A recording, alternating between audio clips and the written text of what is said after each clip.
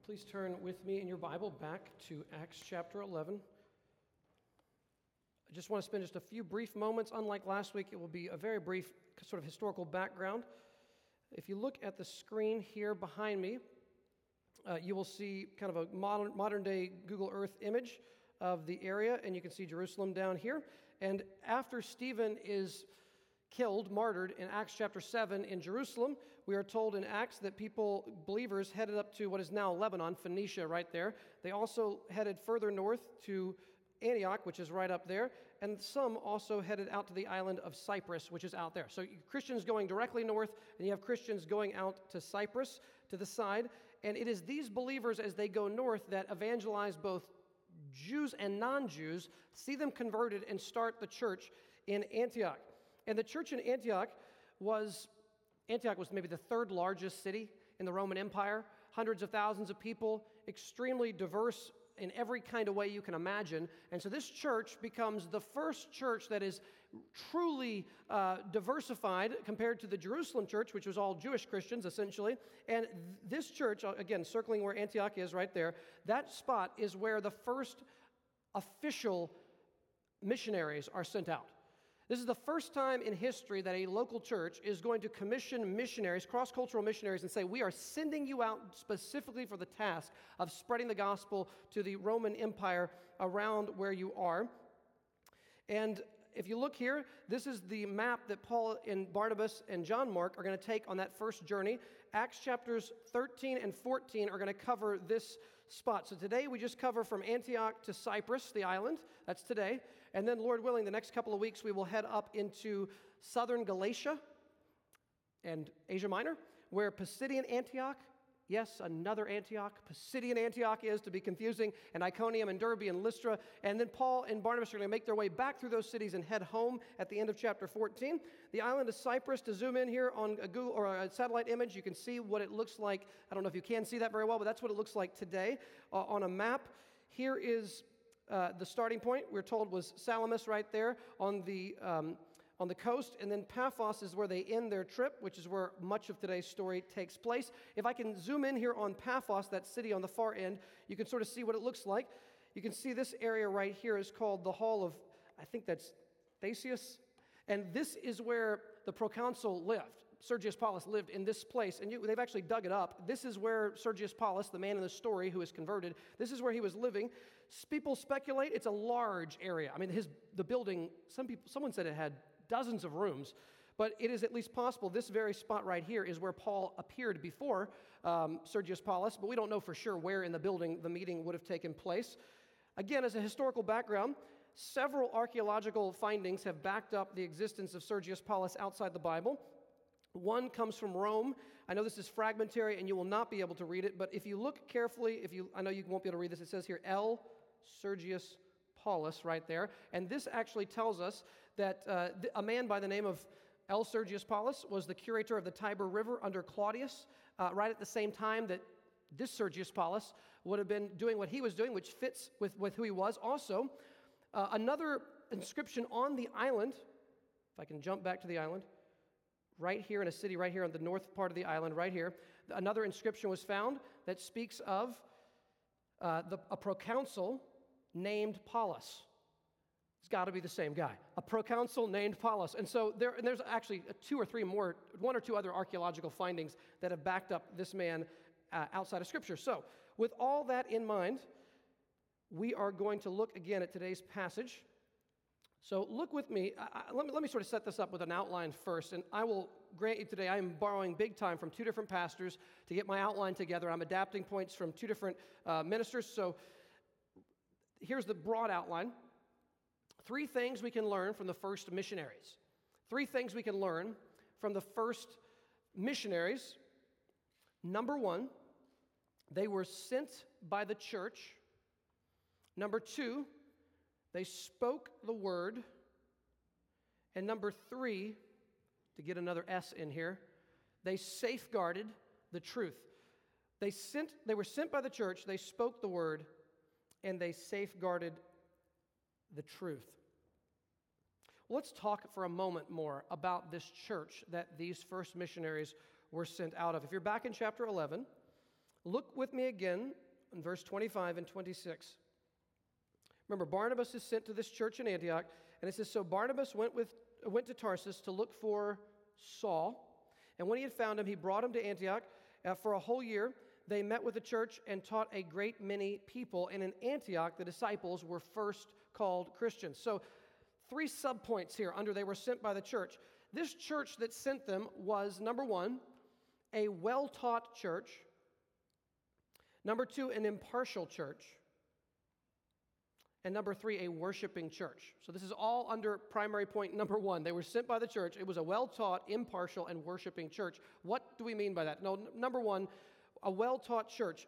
Here again, as I mentioned a few weeks ago, Barnabas goes to find Saul because he wants the church to be taught by someone like Saul who knows Scripture so well. And for a whole year, they taught a great many of the people. So this church had a solid year of Bible study under the Apostle Paul and under Barnabas.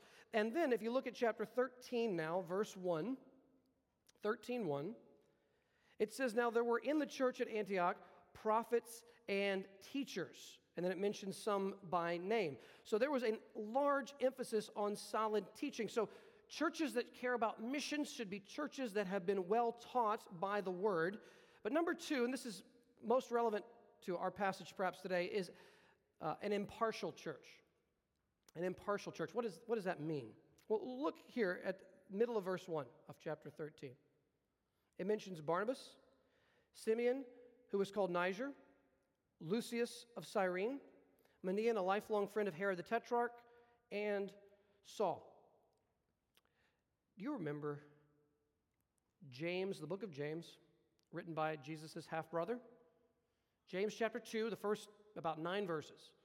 James says, some translations don't show favoritism, some don't show partiality.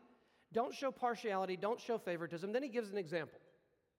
Suppose that you have your church gathering on a Sunday morning on the Lord's Day, and suppose someone with wonderfully costly clothes, someone of high, prominent position in the community, wealthy individual, powerful individual, they come into your church, they're visiting, and also a poor person comes in, someone who has no socioeconomic standing, no power in the community, is generally not cared about by the larger population. They both come to visit your church on a Sunday.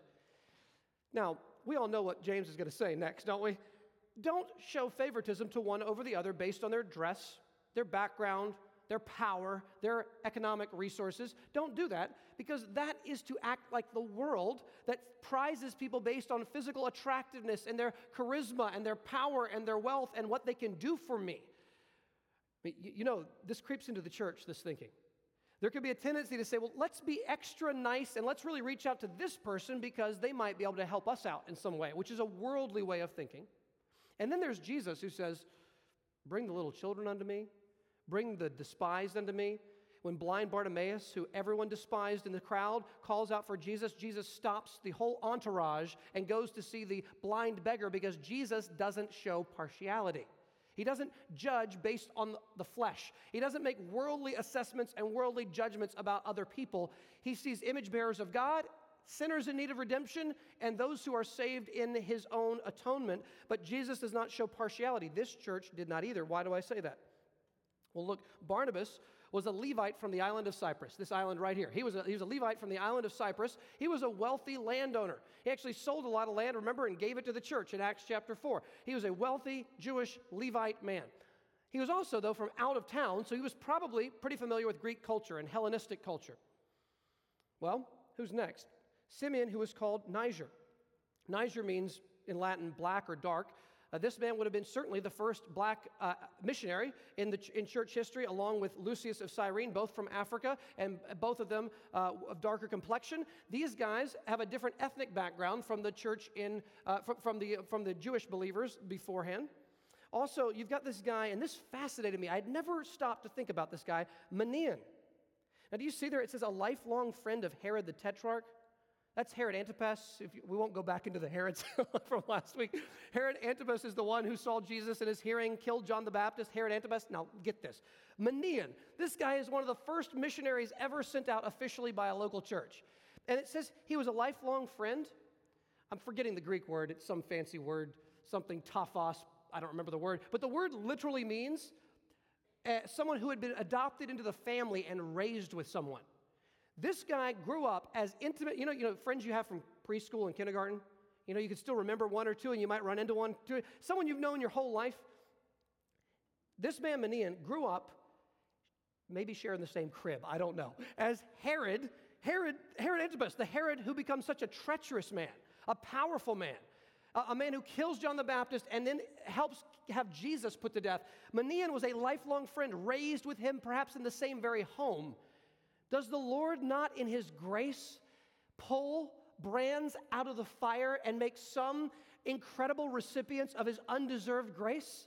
I mean, out of the same home. And so this man no doubt would have had some powerful friends. He would have been in his 60s, judging by the age that Herod would have been had he still been around. So this is a man in his 60s who would have been powerful, kind of like Moses, growing up in Pharaoh's palace, and yet he forsakes all of that, becomes a despised follower of Jesus, and takes such a different path from his childhood friend Herod. Just say to you right now, do not let your background hold you back from the Lord Jesus. It does not matter who you were raised by, who your parents were. It doesn't matter if you grew up in a horribly, horribly abusive home or in a horrible upbringing. If your parents were divorced at a young age and you've had to process a lot of the pain and the difficulty of that. In the midst of that, the Lord creates great trophies of his grace, sometimes coming out of very unpromising beginnings. And so Manaen here comes out of that background of deceit and treachery and violence and power and becomes a follower of the Lord Jesus and a missionary. And finally, at the end of the list, you have Saul. Now, can I just remind you of something incredible in the Lord's sovereignty? Think here, think. Let's go back. Why was Stephen being killed? Partly because of Saul, right? Pre-Christian Saul. Saul, raised at the feet of Gamaliel, the Pharisee, trained in Jerusalem, advancing beyond many of his own age in Judaism, more zealous for the fathers than anybody he knew his age. And what happens? What happens? Saul, approves of the execution of Stephen. Now think, he, in a wicked way, he helps Stephen be murdered, and Stephen's murder leads to the dispersion of Christians, which leads to them going north to Antioch, planting the church. Saul becomes a Christian, ends up becoming a member of the Antioch church that he accidentally started by killing a Christian in his past life. And then he gets sent out as a missionary on the first mission trip of the church that he founded. Saul's the founding pastor of this church by martyrdom, by martyring Stephen. So in the mystery of God's sovereignty, Stephen, the Lord takes Saul's most evil moment, turns it back by his grace, starts a church through his evil, and then uses that church by his grace to send him on a cross-cultural missions trip. That is astonishing. So again, don't let your past hold you back from the gospel of Jesus. Jesus can change you right now today in a way that you will never be the same, and whatever has occurred to you in your past, the Lord can turn it back for good. Even the dark spots on the mosaic of your life can be used to make a beautiful picture of God's redeeming grace. Don't ever buy the lie that it's too late for me, I'm too lost, the Lord could never use me, I've gone too far, I've strayed too long, it's too late for me. That is a lie from Satan. And if you will turn and embrace Jesus right now, the Lord can use you in amazing ways right where you are today. So this church was impartial. It didn't matter your skin color. It didn't matter your ethnic heritage or background. It didn't matter if you were a Levite, formerly a Pharisee. It didn't matter if you were raised with Herod, the evil ruler. It didn't matter if you were from North Africa or from Jerusalem or from Cyprus. It doesn't matter. They are all equal in Christ in their salvation. And number 3 on these points is also a worshiping church. Look with me here at verse 2 and 3. While they were worshiping the Lord and fasting, the Holy Spirit said, "Set apart for me Barnabas and Saul for the work to which I have called them." That after fasting and praying, they laid their hands on them and sent them off. So we see here 3 things. Number 1, they're worshiping. Number 2, they're fasting. And number 3, they are praying. This church was committed to the glory of God, and they were all about worshiping the Lord, fasting and praying. I'll just mention fasting, and we'll be honest, probably most of us don't do a lot of fasting in our Christian life. I understand that, but let me just mention something about fasting. it'd be another day to talk in depth about all the ways fasting can be used. But one of the ways can be when there is a massive decision that needs to be made in your life.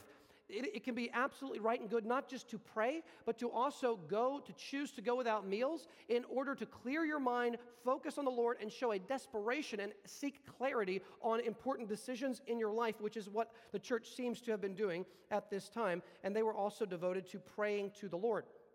We're told the Holy Spirit said in verse 2, "Set apart for me Barnabas and Saul for the work to which I have called them." Now, in a future week, I want to talk more about prophecy. Today is not that day.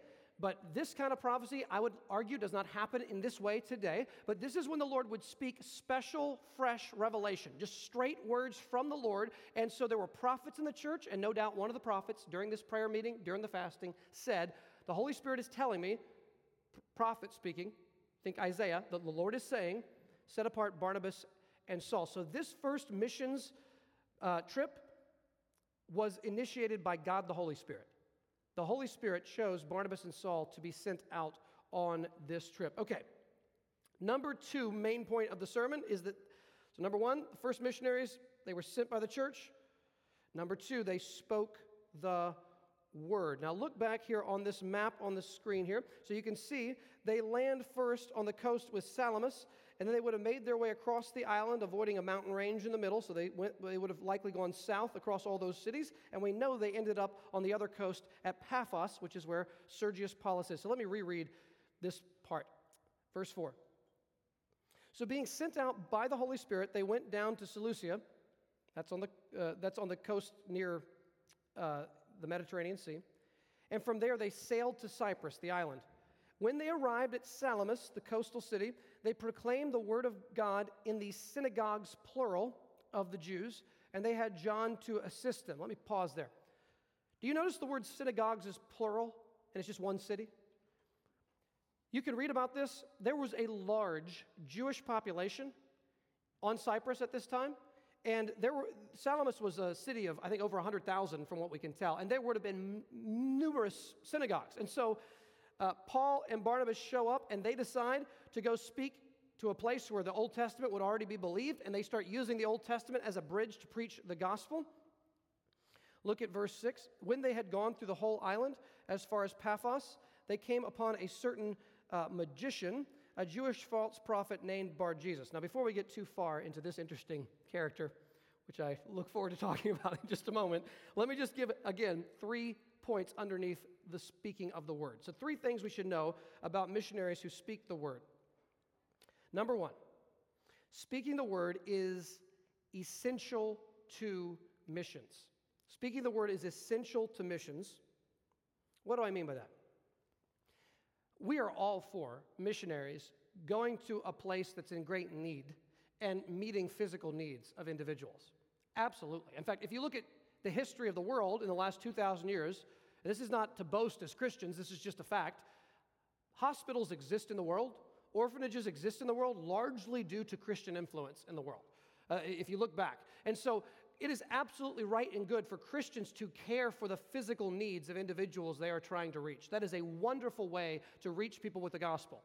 You can think of Jesus feeding the 5,000, meeting their physical needs, but also then saying, if you think that bread is wonderful, I am the bread of life.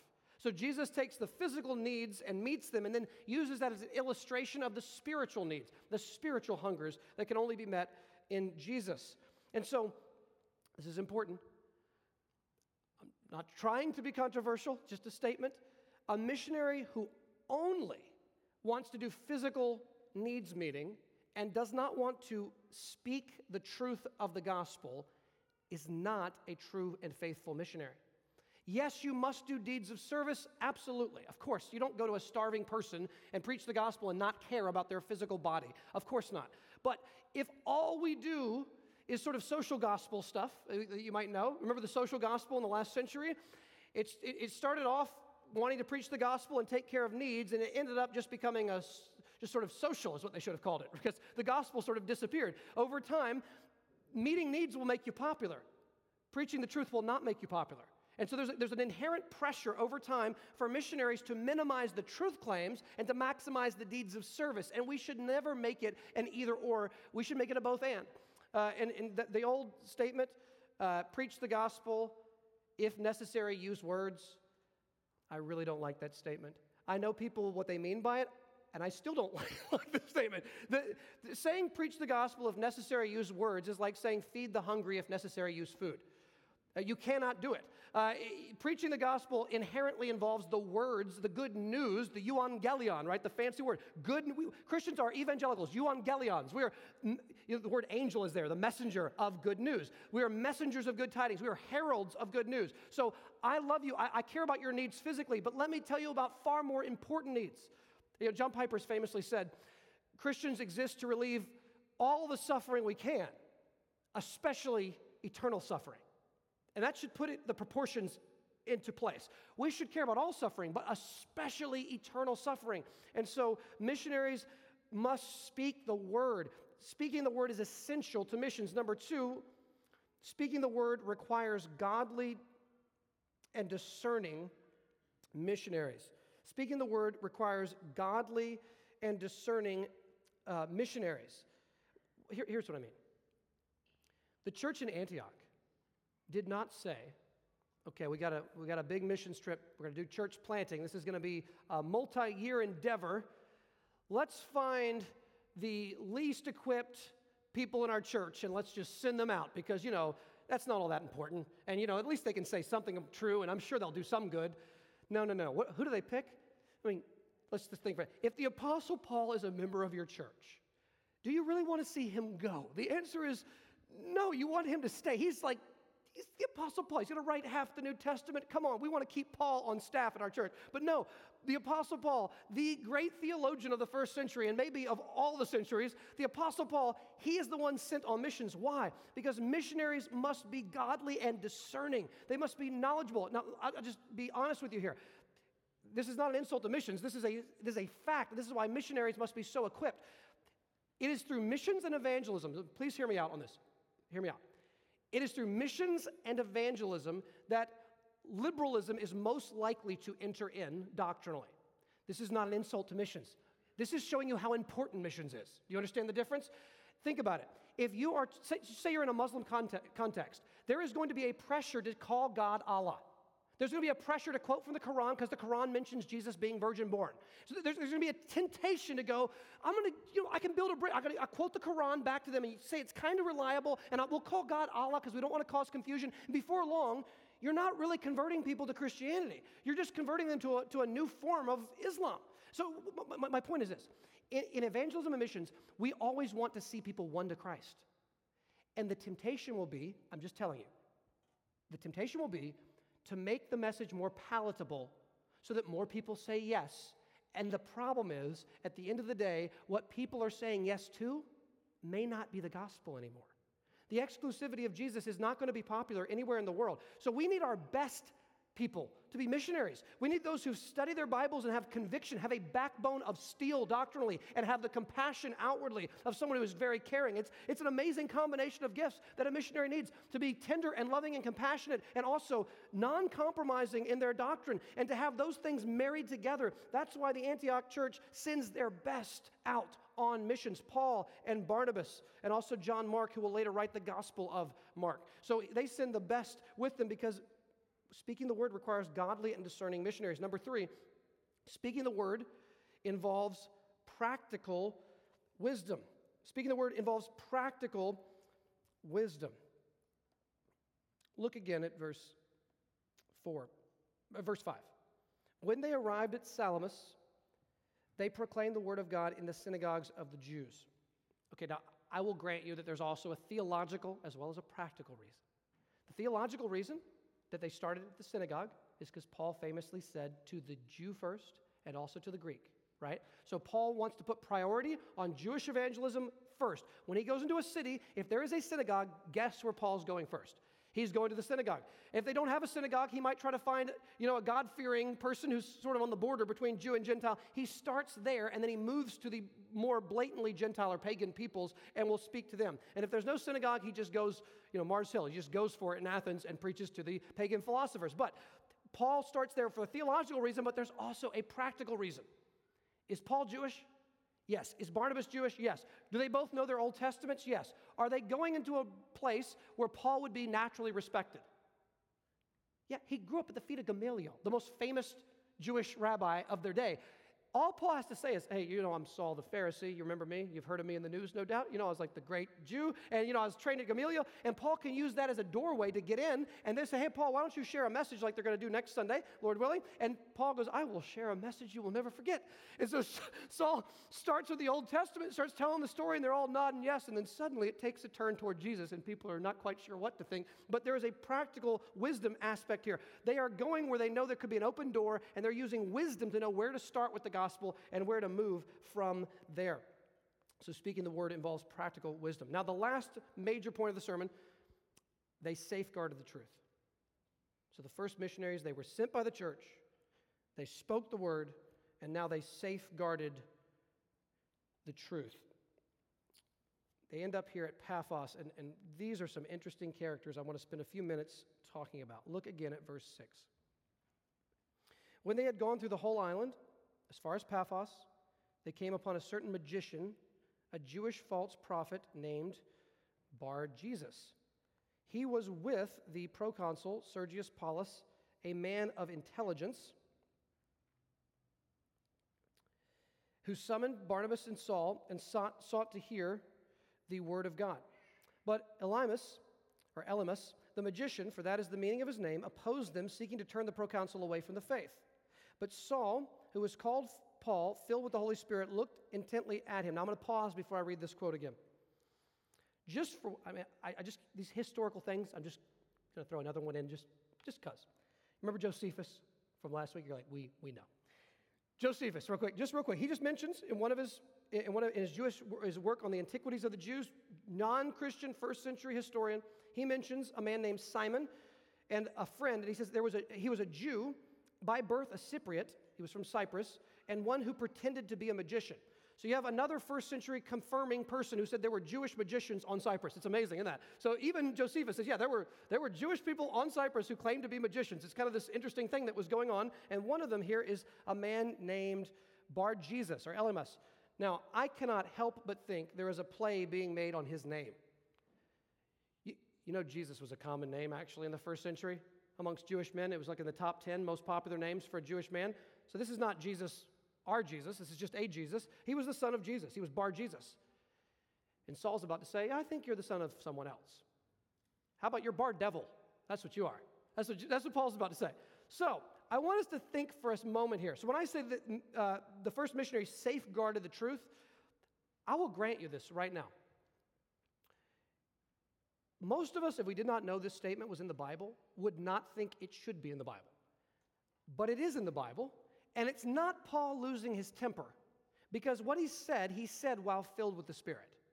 Are you ready? So American Christianity has almost no place for this kind of talk, but it's in the Bible. So let me read this in its fullness, verse 9 again.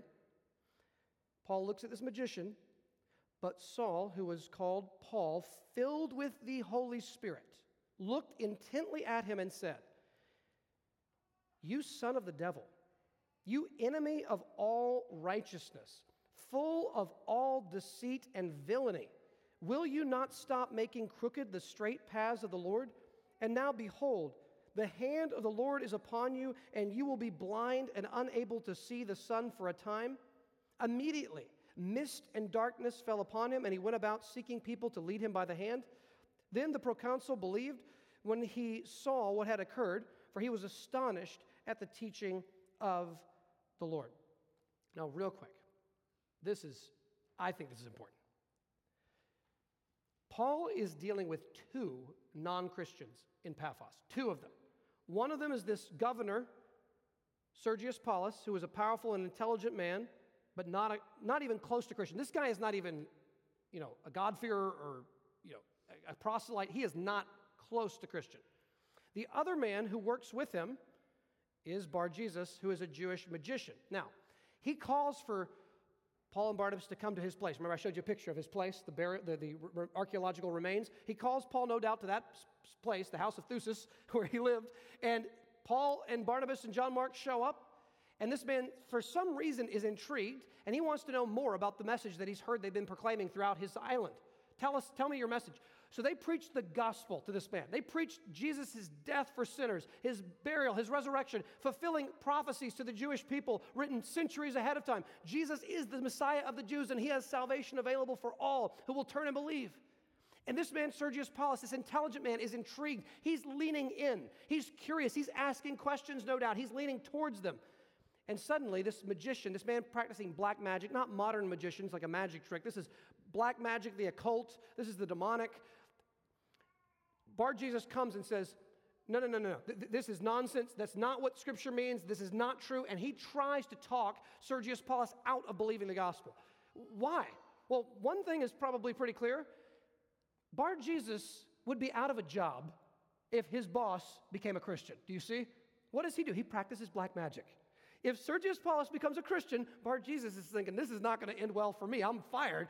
He's not going to want me doing black magic around here if he becomes a Christian. So he's probably trying to protect his job, but he's arguing vehemently against the gospel. Now, this is the part that is so critical. Paul is talking to two non-Christians, and he talks to both of them in completely different ways. Now listen, we need discernment. I don't know about you, but there are Christians who look at people like Sergius Paulus and see a potential friend, which is what he was. But then Paul looks at Bar-Jesus and sees a real enemy, like a serious enemy. And Paul calls one a son of the devil, uses the strongest words, filled with the Spirit, and the other one, he doesn't rebuke, he just invites him to Jesus. And what makes the difference? Well, I would suggest a lot of Christians today have no place ever for calling a false teacher a son of the devil, an enemy of all unrighteousness. I mean, if I say, like, I believe Joel Osteen is a false teacher, it's very obvious to me that he preaches a false prosperity gospel. I think his teaching is wicked. I think it hurts people. I think that his popularity is an indictment on our culture, the fact that he is one of the largest churches in America. When I say that, some people think, you are not loving. And I'm saying, there is a place for looking at someone who is twisting the clear truth of God to people's destruction, and to say with clear and unabashed words, that is false teaching, and we should not follow it. I can list a bunch of people with him, okay? He's just an easy target. But if you are uncomfortable with me even saying that, I would ask you to consider this passage. Is there ever a place, and the answer is there is, because the Spirit filled Paul and he said these words, do you ever use those words to describe false teachers in the church? Ever? In the last year, have you described anyone as a demonic false teacher in your mind or out loud? If you never describe people that way, I would say this passage should challenge you to be more biblical in regards to people who are twisting the straight ways of the Lord, and to be more direct about that. Now let me flip it around. Most of us, I think Kevin Young said, most of us have one gear. We're either like, everyone's a son of the devil all the time, or we just think no one is really dangerous to the church. You know what I'm saying? So some Christians just say, oh, I'm sure he means well, and he's got a nice smile and teeth, and I'm sure he's great. You know, so that's one response. One response. The other response is just to call everybody a son of the devil. Well, I disagree with this person on one tiny doctrinal issue. False teacher, son of the devil. Okay, now do you see? We tend to have by personality one of two speeds. Some of us are critical to a fault, and some of us are gracious to a fault. Do you see what I'm saying? And so your natural personality, you need to know, ask yourself in the mirror, like honestly, which is your great taste? Do you tend to be overly harsh and overly critical towards people you disagree with theologically? Or do you tend to just be overly compassionate to a fault? Oh, I'm sure they mean well, and I know that they said that there's no Trinity, but I mean, they seem nice Unitarians. I mean, I don't know. I mean, where are you at on that? I mean, the person who showed up on my door from the Jehovah's Witnesses, they seem so nice and compassionate and polite. I mean, I know that they think Jesus is a created being, but I don't want to, it's not a big deal. You see, that's compassion to a fault. It's not compassion anymore. It's actually supporting falsehood. So, here's what I want all of us to spend some time thinking about. We should be safeguards of the truth, whether we're missionaries or not. Is your speed always condemning or always excusing? And I would say that the truth is somewhere in the middle, as it often is. And I would challenge us, Where are the Sergius Paulus people in our lives that we are going to be compassionate, trying to win them to the truth? And then where are those who need strong words, filled with the Spirit, strong words, in order to rebuke false doctrine? And whichever of those two you feel more uncomfortable with, that's where you need to grow. That's where I need to grow. Whichever of those two is more uncomfortable, it is an area where we should challenge ourselves and we ourselves should grow. But I can't end on that note. I have to end right here. So look again at verse 11. And now, behold, the hand of the Lord is upon you, and you will be blind, and unable to see the sun for a time. Immediately a mist and darkness fell upon him, and he went about seeking people to lead him by the hand. Now just think about this for a second. Was Saul struck blind right before his conversion? This is not final judgment. He is actually showing mercy. He's giving Bar-Jesus time to repent. It's a temporary blinding, just like Paul himself experienced, and hopefully he will see that his magic doesn't have the power. The Holy Spirit has more power than his magic because he can't make himself see, right?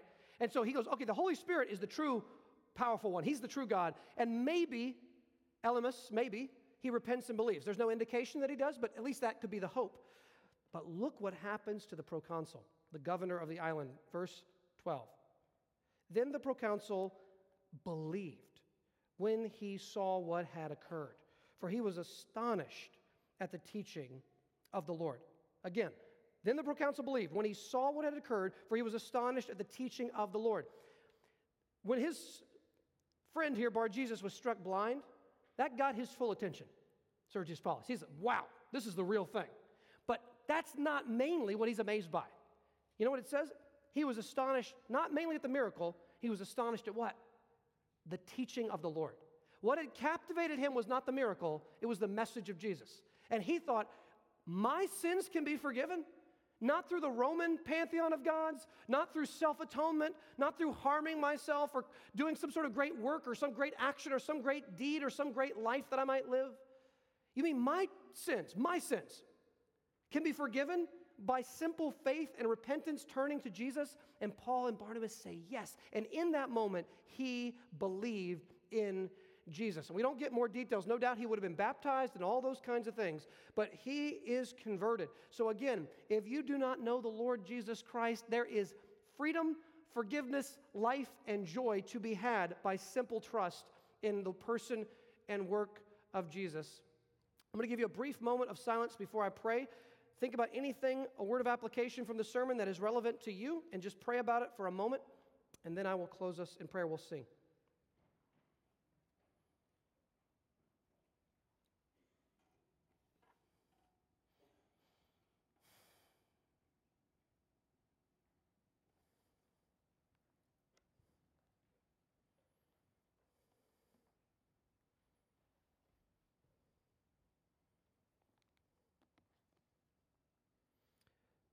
Lord, give us two things, at least.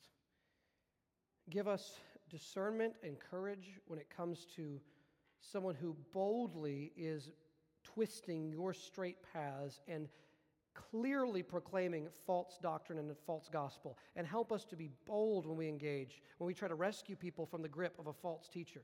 And there are many on TV and on the internet.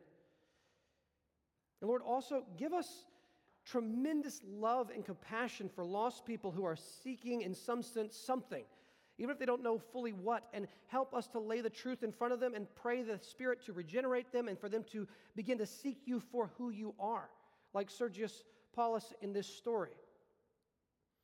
And God, I pray for missions. I know in this last year it's been hard to travel almost at all, but I pray for those in our church serving in other parts of the world and some of the difficulties that they have encountered, that you would be with them and support them in this time. I pray for those who may soon be traveling to other parts of the world to serve, that you would equip them and help them and guide them as they make those decisions. And I pray as perhaps things begin to open up more in the year to come, that you would open up more avenues in which our church can send out others on both short and long-term missions to help those in the world who desperately need the good news that we so abundantly possess here in our country. As you bow your heads, I'm going to read the short book, 2 John, just a short chapter. And as you listen, just a couple things to know. The sisters here likely refer to local churches, their children to the members of those churches, and listen to the contrast between truth and error in this short book. The elder to the elect lady and her children, whom I love in truth, and not only I, but also all who know the truth, because of the truth that abides in us and will be with us forever. Grace, mercy, and peace will be with us from God the Father and from Jesus Christ, the Father's Son, in truth and love. I rejoice greatly to find some of your children walking in the truth, just as we were commanded by the Father. And now I ask you, dear lady, not as though I were writing to you a new command, but the one we have had from the beginning, that we love one another. And this is love, that we walk according to his commandments. This is the commandment, just as you have heard from the beginning, so that you should walk in it. For many deceivers have gone out into the world, those who do not confess the coming of Jesus Christ in the flesh. Such a one is the deceiver and the Antichrist. Watch yourselves, so that you may not lose what we have worked for, but may win a full reward. Everyone who goes on ahead and does not abide in the teaching of Christ does not have God. Whoever abides in the teaching has both the Father and the Son. If anyone comes to you and does not bring this teaching, do not receive him into your house or give him any greeting, for whoever greets him takes part in his wicked works. Though I have much to write to you, I would rather not use paper and ink. Instead, I hope to come to you and talk face to face so that our joy may be complete. The children of your elect sister greet you. Heavenly Father, thank you for the members of this church who I know your truth and love your truth and desire humbly to obey your commands, to reach others with the truth because the truth sets us free. The truth gives clarity and life. It gives joy and peace, the truth of God. It sanctifies your people. And God, I pray that we would be guarded against false teachers and false teachings, that we would love the truth too much to see it distorted, twisted, that we would care enough for others to preserve and safeguard your truth. It's the most valuable thing imaginable is the truth that is in your word. Help us to preserve it. The church is called the pillar and the buttress of the truth. And help us to preserve it. Help us to love it. Help us to pray your truth, to sing your truths. Help us to speak your truths, live your truths. And when we sin, help us to repent and to run to the truth of the gospel of forgiveness. Please use us this week to reach those around us. Give us patience, grace, love, forgiveness. And I pray this all in the name of Jesus. And all God's people said, amen. You are dismissed.